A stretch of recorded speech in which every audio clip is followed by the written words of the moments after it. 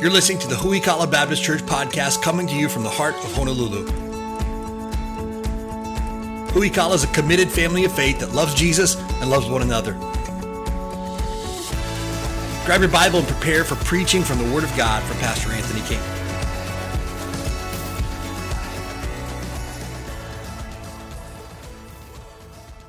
If you have your Bibles ready, go ahead and turn to the book of Galatians, if you would. Galatians chapter 1. We're continuing our series entitled Only Jesus. We've been taking a look at the last 3 times we've looked in Galatians at 3 different types of false gospels that we see that are prevalent in our society today. We're moving on from that thought tonight. At the end of the day, really, most false gospels come down to Jesus plus my works, or just works altogether. Every world religion outside of Christianity says you must do these things to find eternal life, and hopefully you'll make it there one day. Only the Bible, only Christianity says Jesus Christ has done the work, and this is how you can know for sure that your sins are forgiven. And so the Christian faith is not a faith of what we can do. The Christian faith is a faith of what has already been done, and trusting in the finished work of Christ on the cross. As we look at Galatians again, Paul has written this letter to churches at Galatia, at least 4 that we know of for sure that Paul had ministered in before that were in this area of Galatia. And he writes to them concerning the false doctrine of what's sometimes referred to as the Judaizers, basically were people that were attacking the gospel message, saying it's good that you believe in Jesus, but you must also be circumcised if you're males. You must also keep the Old Testament ceremonial law as well. And we're going to add to the finished work of Christ on the cross. And Paul writes and says, stop, not going to happen. I'm going to protect the gospel message at all costs. Again, Paul's enthusiasm and Paul's passion in defending the gospel should be kind of a benchmark for us as the things that are really important. There's a few hills in the world that I would say are worth dying on, and the truth and the purity of the gospel is a hill worth dying on. It's life or death, it's heaven or hell, it is eternity with God or eternity separated from God. So it's one of those non-negotiable doctrines that we must defend at all costs. And Paul would certainly agree with that as well. So as we read through the book of Galatians, if you've never read through the whole book, I'd encourage you to read through that as we're going to go through it verse by verse. Tonight we're just going to take a look at one verse. Verse number 10 is where we're going to be at. Verse 10 is kind of a transition from Paul challenging them and really rebuking them for believing a false gospel, which he says is no gospel at all. This verse is a transition statement when he gets in then to how he got the gospel, how he received the gospel, and what the gospel has done in his life. And so we'll take a look at that tonight. We'll start in verse number 1 and read through verse number 10. Paul, an apostle, not of men, neither by man, but by Jesus Christ and God the Father, who raised him from the dead. And all the brethren which are with me under the churches of Galatia, grace be to you and peace from God the Father and from our Lord Jesus Christ, who gave himself for our sins, that he might deliver us from this present evil world, according to the will of God and our Father, to whom be glory forever and ever. Amen. I marvel that you're so soon removed from him that called you into the grace of Christ unto another gospel, which is not another, but there be some that trouble you and would pervert the gospel of Christ. But though we or an angel from heaven preach any other gospel unto you than that which we have preached unto you, let him be accursed. As we said before, so I say now again, if any man preach any other gospel unto you than that ye have received, let him be accursed. Verse 10 is where we'll be at tonight. For now do I persuade men or God? Do I want acceptance from God, or do I want acceptance from you? Do I seek to please men? For yet if I please men, I should not be the servant of Christ. I've entitled tonight's message, Not a Popularity Contest. The goal of a Christian should not be that we would be well liked by the world. Our message runs contrary to the world's message. It has since the very beginning of Christianity. Christ, one of the reasons why he caught so much trouble as he walked the earth was because his message was in direct opposition to the prevailing wisdom of the day. Christians throughout history have been put to death for their faith. Why? Because it runs contrary to the prevailing wisdom of the day. We look at our society that we're in today and we say, oh, it's really tough to be a Christian. It's really hard to be a Christian, man. The whole world's against us. Just know it has always been this way. It's not unique to us or unique to our generation that people are anti-Christ. It's not unique to our generation that people are against Christ. Even the things that we see in our society today where everything seems to be hyper-politicized. This is not new if you study throughout history. The world has always been politicized. You take a look at, there's so much false religion out there, so much perversion of the gospel. It was in Paul's day. That's why he wrote the book of Galatians, because there had been so much perversion of the gospel. So our society that we live in today, it's no more difficult to be a Christian in our society than it has been for any other society throughout human history. If anything, I believe we as Americans have it a little bit easier than the rest of the world might, in the fact that we still have freedom of speech, we still have that freedom of religion. While we might feel that our rights are being infringed upon, or there's some limitation as far as what the government might try to put restrictions on what we can or cannot say, we still carry a very heavy religious liberty in our day that we have. We have much access to the Word of God. We can say pretty much what we want to say without any type of repercussions from the government. We're blessed, for sure. But make no mistake, no one who claims biblical Christianity is ever going to win a popularity contest. Just not going to happen. If you see a pastor on television that has hundreds of thousands of followers, chances are he's probably not preaching the true gospel of Christ. And again, I don't want to say that as a blanket statement. I'm just saying it's not very popular, the message. You see, the gospel message itself is offensive. Simple as that. The gospel says this: God has a law, and you've broken it. Not just parts of his law, you've broken all of it. And regardless of how good you try to be, you're not good enough in God's eyes. That's an offensive message. Well, I'm an okay person. Well, I haven't broken all of God's law. I haven't done everything wrong. The book of James says this: if any man offend in one point of the law, he's guilty of all of it. So whether you've broken all of God's commandments or not, if you've broken one, you're just as guilty as the person who's broken them all. And the gospel message is offensive in the fact that it says, if you don't fall in line with what God says, this is offensive, and I'm going to say it anyways. If you don't believe what the Bible says, you are wrong. Whew, that's hard. Because again, we live in a pluralistic society today that says that's intolerance. You can say, this is right for me, and that's right for you, and that's okay.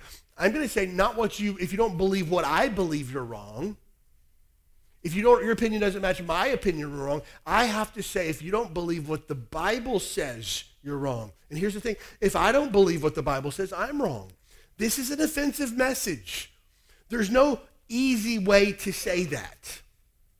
It just needs to be said.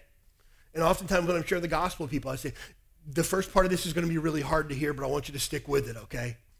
God has a law, you've broken it. God has rules, you've disobeyed them. God has parameters and boundaries, and you've blown past them at every opportunity that you've ever gotten. God has his way that he wants things done, but you continually choose your own way. And you've broken God's law, and God has held you guilty of breaking his law. It's hard to say, but it needs to be said. That's not even the worst part, that you've just broken God's law. There are consequences for breaking God's law. There's a penalty that you must pay because you've broken God's law, and that penalty is death. Romans chapter 6, verse number 23, for the wages of sin is death. And it doesn't just mean you're going to die one day. It means you're going to die a spiritual death as well. When you die, you'll die on this earth, a physical death, but then you will stand before God. It's appointed unto man once to die, and after that, the judgment.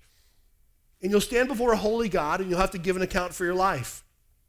And if you just say, I tried to do my best, I was a good dude, I tried to help everybody that I could, I tried not to mess up too much, God will say, you're guilty, and your penalty is eternal death.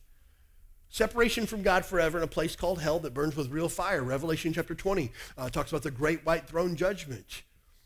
Death and hell were cast into the lake of fire. This is the second death. That's your penalty for your sin. So here's the first half of the gospel message. You've broken God's law. There is a penalty, and the penalty is death in hell for eternity. Folks, I don't know how you can make that message unoffensive. I don't know how you can make that message so that it doesn't go against everything inside of you. Now, I don't know about you, but there came a point in my life where I received that message as, yes, I wholeheartedly agree with everything that you just said. Brendan, in sharing his testimony, found a point in his life where he said, everything that I just heard from you, I wholeheartedly agree with, but it's offensive on the offset. But then we turn the corner with the gospel message and we say this: God loves you too much to allow you to go to hell without any other options? For God so loved the world that he gave his only begotten Son, that whosoever believeth in him should not perish, but have everlasting life. Jesus came and he died in your place. Romans chapter 5, verse number 8. But God commendeth or demonstrates his love toward us, in that while we were yet sinners, Christ died for us. I was supposed to die, you were supposed to die, but Jesus came and died in our place so that we don't have to die. Jesus took upon himself the wrath of God because of my sin, because of his love for us. And that's the best news you'll ever hear. You were supposed to die, but you don't have to because Jesus died in your place. But you must make a decision. You must leave your sin behind. You must put your faith in Jesus Christ alone to be saved. Jesus says it's a big deal. John chapter 3, verse number 3, no man shall enter the kingdom of God unless he is born again. You must be saved to go to heaven. Jesus is the only way. Again, this is another offensive part of the gospel. There's no other way to heaven except for Jesus. Well, I happen to believe that there's multiple paths to heaven. Jesus would disagree with you. John chapter 14, verse number 6, I am the way, the truth, and the life. No man cometh unto the Father but by me. You know, if you and I decide that we're going to go to Aiea, we might have a couple different paths we could take. Some of you might take Wanalua Freeway. Some people might try to go through Nimitz Highway. Some of you might try the H1 and stay on the H1 past the stadium. There's multiple ways to get there. Heaven is not Aiea. Amen. The path to heaven is not sitting in traffic. Amen. Look, there's not more than one way to get there. There's one way, and his name is Jesus. That's offensive. Well, I happen to believe, well, the Bible says you're wrong. Well, I think there could be multiple ways, and basically every belief system in the world believes the same thing. Jesus disagrees with you. This is offensive. This is hard to say. This is why we can't just live a good life and hope people see Jesus through us, and maybe one day they might put their faith in Jesus. Because there must at some point be a confrontation with truth. And again, the confrontation has to be done in a very, very loving way. But if we negate our obligation to share the gospel because of fear of offending someone, we'll never share the truth. So I need to find out how to share the truth in the least offensive way possible. We must take great care to not add offense to an already offensive message. I'm taking a lot of time up front here to discuss this because I've heard people before use this passage of scripture here, verse number 10, as an excuse to be unkind when sharing the gospel. Maybe you've said this before. You probably haven't. I have. So I'll just share with you my shortcomings. You probably never said this before. But you say something in an unkind, maybe even ugly or cutting way, and then you follow it up with, well, the truth hurts sometimes, doesn't it? Or, I'm just a straight shooter. I call it like it is, and I just say what it is. I just call a spade, and I've used that as a cover for being really ugly and unkind with my words. And I almost wear it like a badge of honor, like, you want to know what's up? Ask me, I'll tell you. I'm not going to sugarcoat it for you. I'm going to tell you like it is. And I've heard people use this verse here where Paul says, I don't really care if I'm popular with you. I'm really looking for acceptance from God. And I've heard people use that verse to say, I don't care what you think about what I say. I don't care what you think about how I say it. All I care about is being faithful to the Lord. And so they'll call people really ugly names. And they'll be really ugly with their gospel presentation. And they'll put themselves up on a really high pedestal and put the person that they're sharing with on a very, very low rung of the ladder and point down to them and talk down to them and be ugly.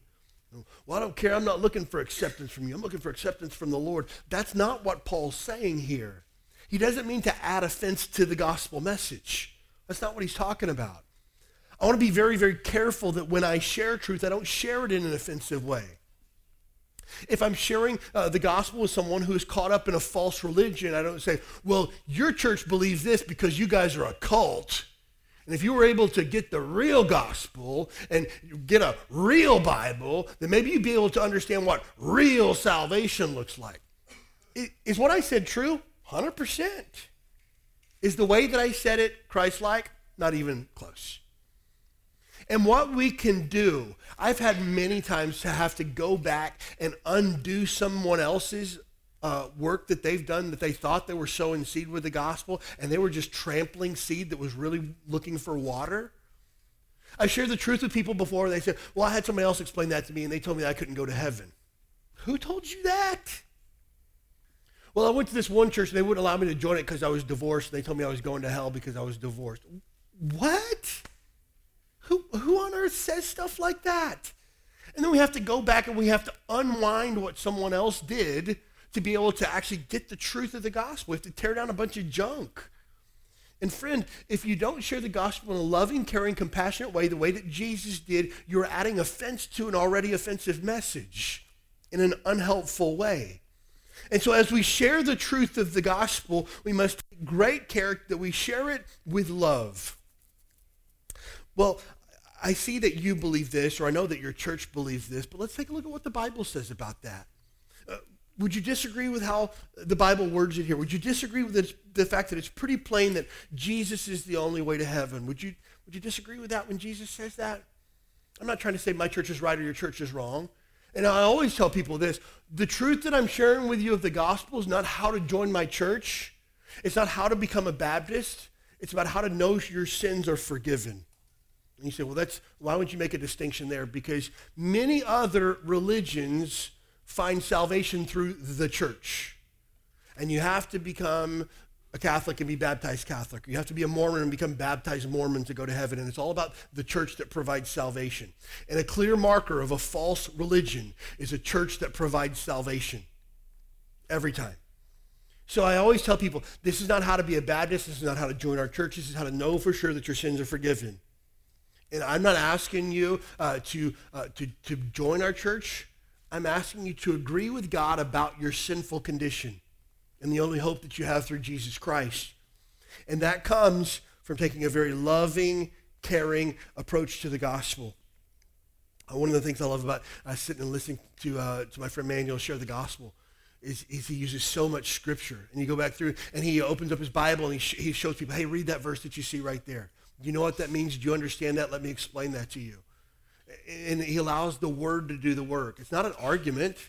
It's not a matter of, well, your church believes this, but we don't believe that. Your church believes that, but that's a lie. It's a matter of, hey, read that. What does that mean to you?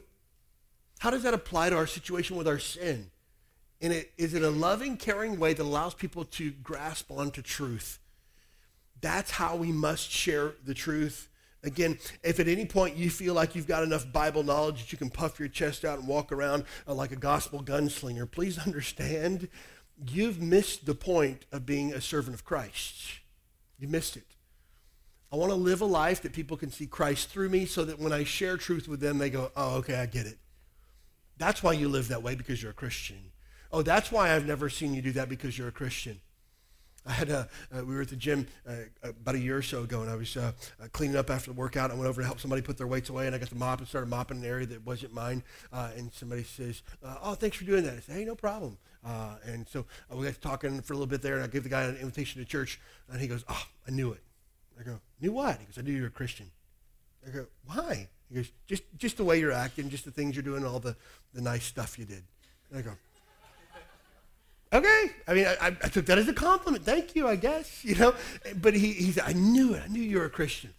I want my life to be on display so that people look and they go, yeah, I could see that. I don't want it to be like, that guy's no, he's not a Christian. Like, there's no way. I heard it once said that there should be enough evidence that if you went to trial to convict you of being a Christian. And that stuck with me for a while. If somebody had to watch my life, take pictures of where I went, take pictures of my interactions, record conversations that I had with people at lunch, would there be enough evidence there to convict me of being a Christian? I would hope so, because I want my life to point to Christ.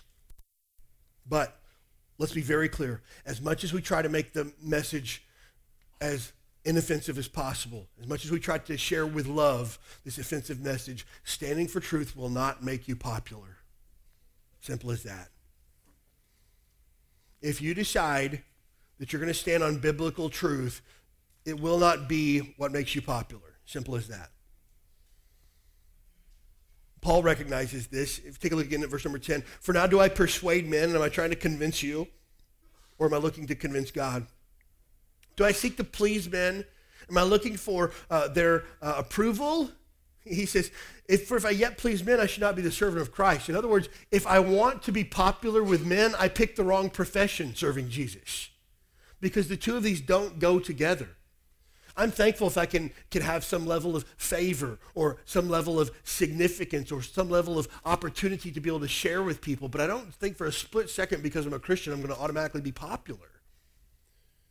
And many people, and this goes especially for teenagers and single adults, I found especially, many people are willing to not put themselves out as a Christian because they want to be popular. I'm willing to be a Christian, but not like all the way Christian, like medium Christian, because I still want to be popular amongst my friends.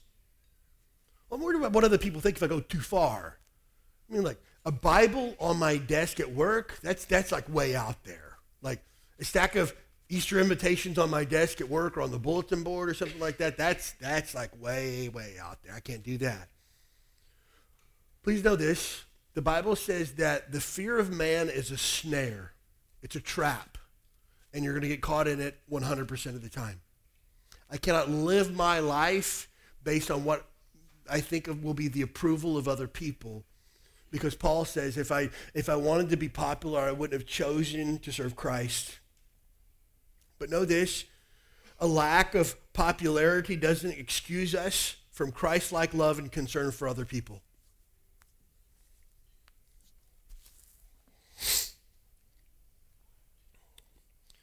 Have you ever been around other Christians who are very brash and abrasive, who are very down your throat with what they believed about everything under the sun? Regardless of what it was, whether it's something that came across on the news or something on the radio, they always had an opinion, and they always tried to give it a slant to some religious way, but it was constantly in your face, abrasive, harsh Christianity. I've been around people like that before, and it's just like, ooh, yeah, don't do that. Like, I want to almost sit there and go like, no, stop it. I feel bad because you're making other Christians look bad. Like, stop it. You know? It's just like, somebody's like, oh, did you guys catch the football game yesterday? Our family doesn't watch football games because all the beer commercials in the middle. All the cheerleaders with their short skirts. We don't watch football. We just sit home and sing songs about Jesus instead. Just I appreciate your stand, I really do, but keep that to yourself. You're not winning people to Christ by that kind of judgmental mentality towards other people. Hey, if I'm talking to unbelievers, hey, did you catch the football game yesterday? No, our family worships Jesus on Sunday. We're not going to get involved in any of the trivial mess of a bunch of men on a football field chasing around a piece of leather. We worship the King of Kings and Lord of Lords. Just like, that's not what you're going for. And then here's the great part about it. People with this pious, ugly, abrasive mentality say, well, people in my office don't like me just because I'm a Christian. People don't like me because I stand for Christ. No, people don't like you because you're a jerk. Bottom line. Don't be a Jesus jerk. That's a thing if you didn't know. You take a look at Christ. Christ had the opportunity to put people in their place, had opportunity to be more pious than anyone else, had opportunity to brag about all the things that he had done or the things that he had seen or the things he had been a part of. But you know what he didn't? You know why? Because he was worried about his Father's glory. Oftentimes Christ would perform miracles and he'd say, hey, please don't tell anybody about what just happened here. Why? Because he didn't want to get the glory, he wanted God to get the glory. And so the idea here is not that we get to, well, nobody's going to like me anyway, so I can just be a jerk to folks because I'm going to be a martyr for the faith. No, you're not. You're a picture of what it means to be an un-Christ-like Christian. And we can't afford that. We as Bible-believing Christians must take great care that the gospel is so important to us that I want to love people to Christ. I want to have concern for other people to point them towards Christ. And so again, when we share truth, we have to have a testimony that backs it up. And that comes from a true Christ-like love and concern for other people. Final thought tonight, while Jesus is our ultimate aim, we must protect our testimony in an effort to point others to Christ. Again, I know at the end of the day, I'm not going to be the most popular person in the world because I'm a Christian, and I'm okay with that. But at the same time, I want to protect my testimony in the name of Jesus Christ so that his name is not harmed. This morning I preached a hard message for me to preach. It might have been easy to listen to, but it was hard for me to preach because I had to say some things that were really unpopular in our society today. I just said what the Bible says about alcohol, and that's just not popular, even amongst Christians. I have friends that I would consider friends, guys that I went to college with that see nothing wrong with recreationally drinking alcohol. I disagree with them. I think the Bible disagrees with them. I had to say that today, and it was hard. I know pastors who see no problem with alcohol use. What I said today was hard, but I wanted to say it out of a heart of love. I wanted to be very clear that I wasn't passing judgment on anybody, and if somebody disagrees with what I believe the Bible says about alcohol, that we can still be friends, and I'm not upset with anybody. There's no judgment here. But I want to take great care and concern with that because I don't want my testimony, the testimony of Christ, or even the testimony of this church to be harmed.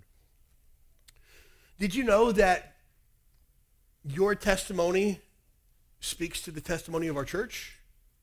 Think about that. If you've ever passed out a gospel tract or passed an invitation to someone and invited them to church, people are automatically watching you now to see if your life backs up what you say you believe. Oh, yeah, I knew so-and-so. They called themselves a Christian, but they were always gossiping and running down everybody here at work, backstabbing, talking about people behind their backs, cussing all the time. And they went to some church downtown, Huey something. I don't even know what it was, that church over by Ala Moana. Probably a church full of hypocrites. Hey, look, you just hurt the name of Christ and the name of Jesus' church. And that can't happen. Again, you go to church or you go to your workplace or to your school and you're the Jesus jerk. Again, you put that back on the name of Christ and the name of Christ's church. It's heavy stuff. I want to please Christ. I'm not trying to be popular with anybody, but I also want to be cognizant of my own testimony because I want my life to point people to Christ. We're going to take a look at 2 verses and then we'll be done. Take a look, if you would, first at 1 Timothy chapter number 3. 1 Timothy chapter 3 is really important because it talks about the qualifications of a pastor, and it talks about the qualifications of deacons.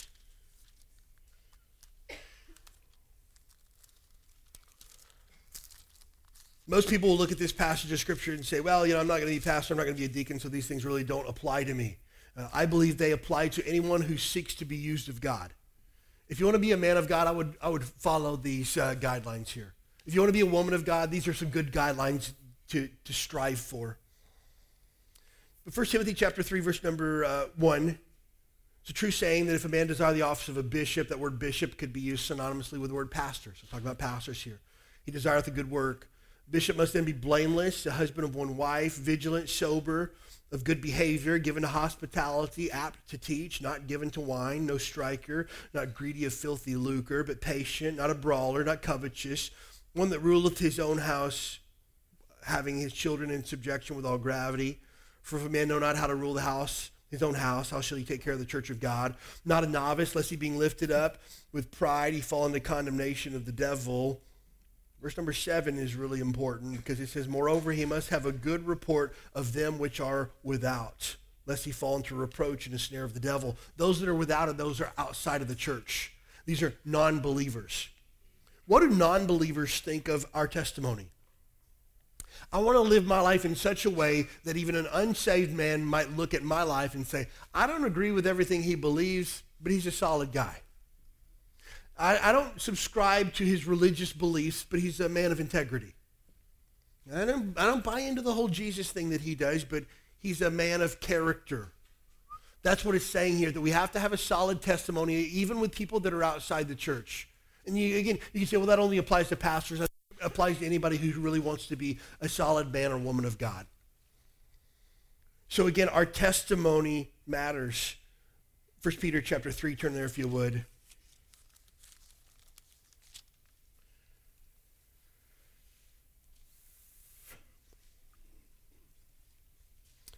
Verse number 15, 1 Peter chapter 3, verse number 15. 1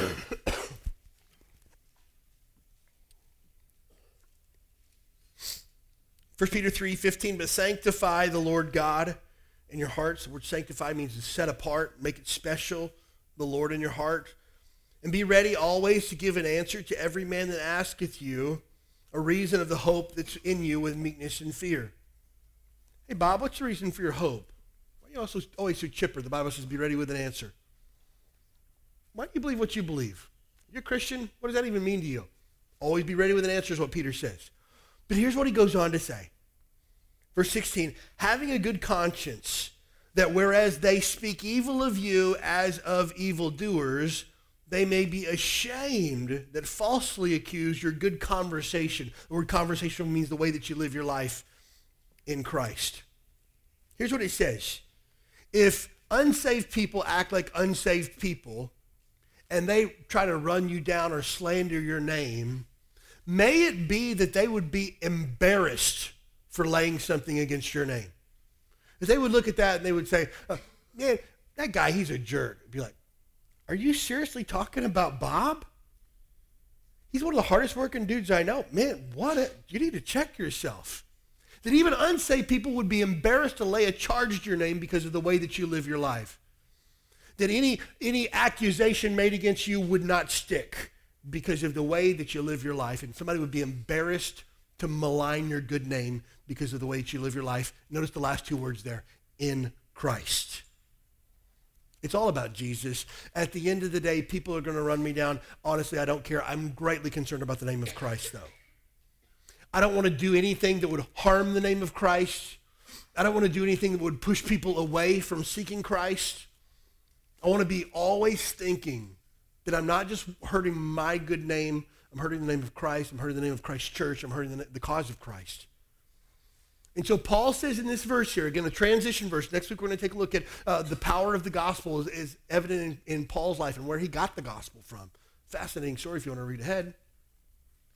But this is a transitional verse where he says, hey guys, honestly, if you don't like what I'm getting ready to write you, I really don't care. Honestly, if I wanted to be popular, I wouldn't have chosen to be a servant of Christ. I'm really concerned about God's glory. That is not Paul saying he doesn't care what other people think about him. Again, if you remember our study of 2 Corinthians, he spent a couple of chapters basically saying, hey, you guys have put some hard things against my name, made some accusations that aren't true, and here's how I'm going to back those up. Because Paul was concerned about the name of Christ being harmed. So Paul's not saying flippantly, I don't give a rip what you guys think about me. I'm just going to tell you what's what. And we can't have a cavalier attitude like that either. We have to be greatly concerned about our own personal testimony because it points people to Christ. Now, at the end of the day, if I'm not popular and people don't like me because I'm a legit Christ-like follower, I'm okay with that. But I don't want people to dislike me because I'm ugly or I'm judgmental or I'm unkind or I think that I'm better than them or I'm holier than thou. I don't want to do those things because those things hurt the cause of Christ. So as we look at this, I think really the message I want to boil down tonight is this. We've got an offensive message, but let's not add offense to it. We've got a hard message to share, but a life of love will back that up a lot. I found that it's easier to tell hard truths to people that know that I love them. If you know that I love you and I care about you and I've been praying for you, you have no problem with me saying to you, hey, bud, I'm worried about your church attendance over the last month. You've been here like 1 out of 12 services. Is everything okay? If you know that I love you and I care about you, hopefully you'd receive that well. People that I've never talked to before, it's like, hey, what's up? Why are you not coming to church? They'll be like, buzz off. Who do you think you are? Why? Because I didn't take time to love them and develop a relationship with them and care for them, show genuine Christ-like compassion and concern. That's what it comes down to, having a life that points people to Christ and being able to take an offensive message and make it a little less offensive out of love and compassion, because that's what Jesus Christ has done.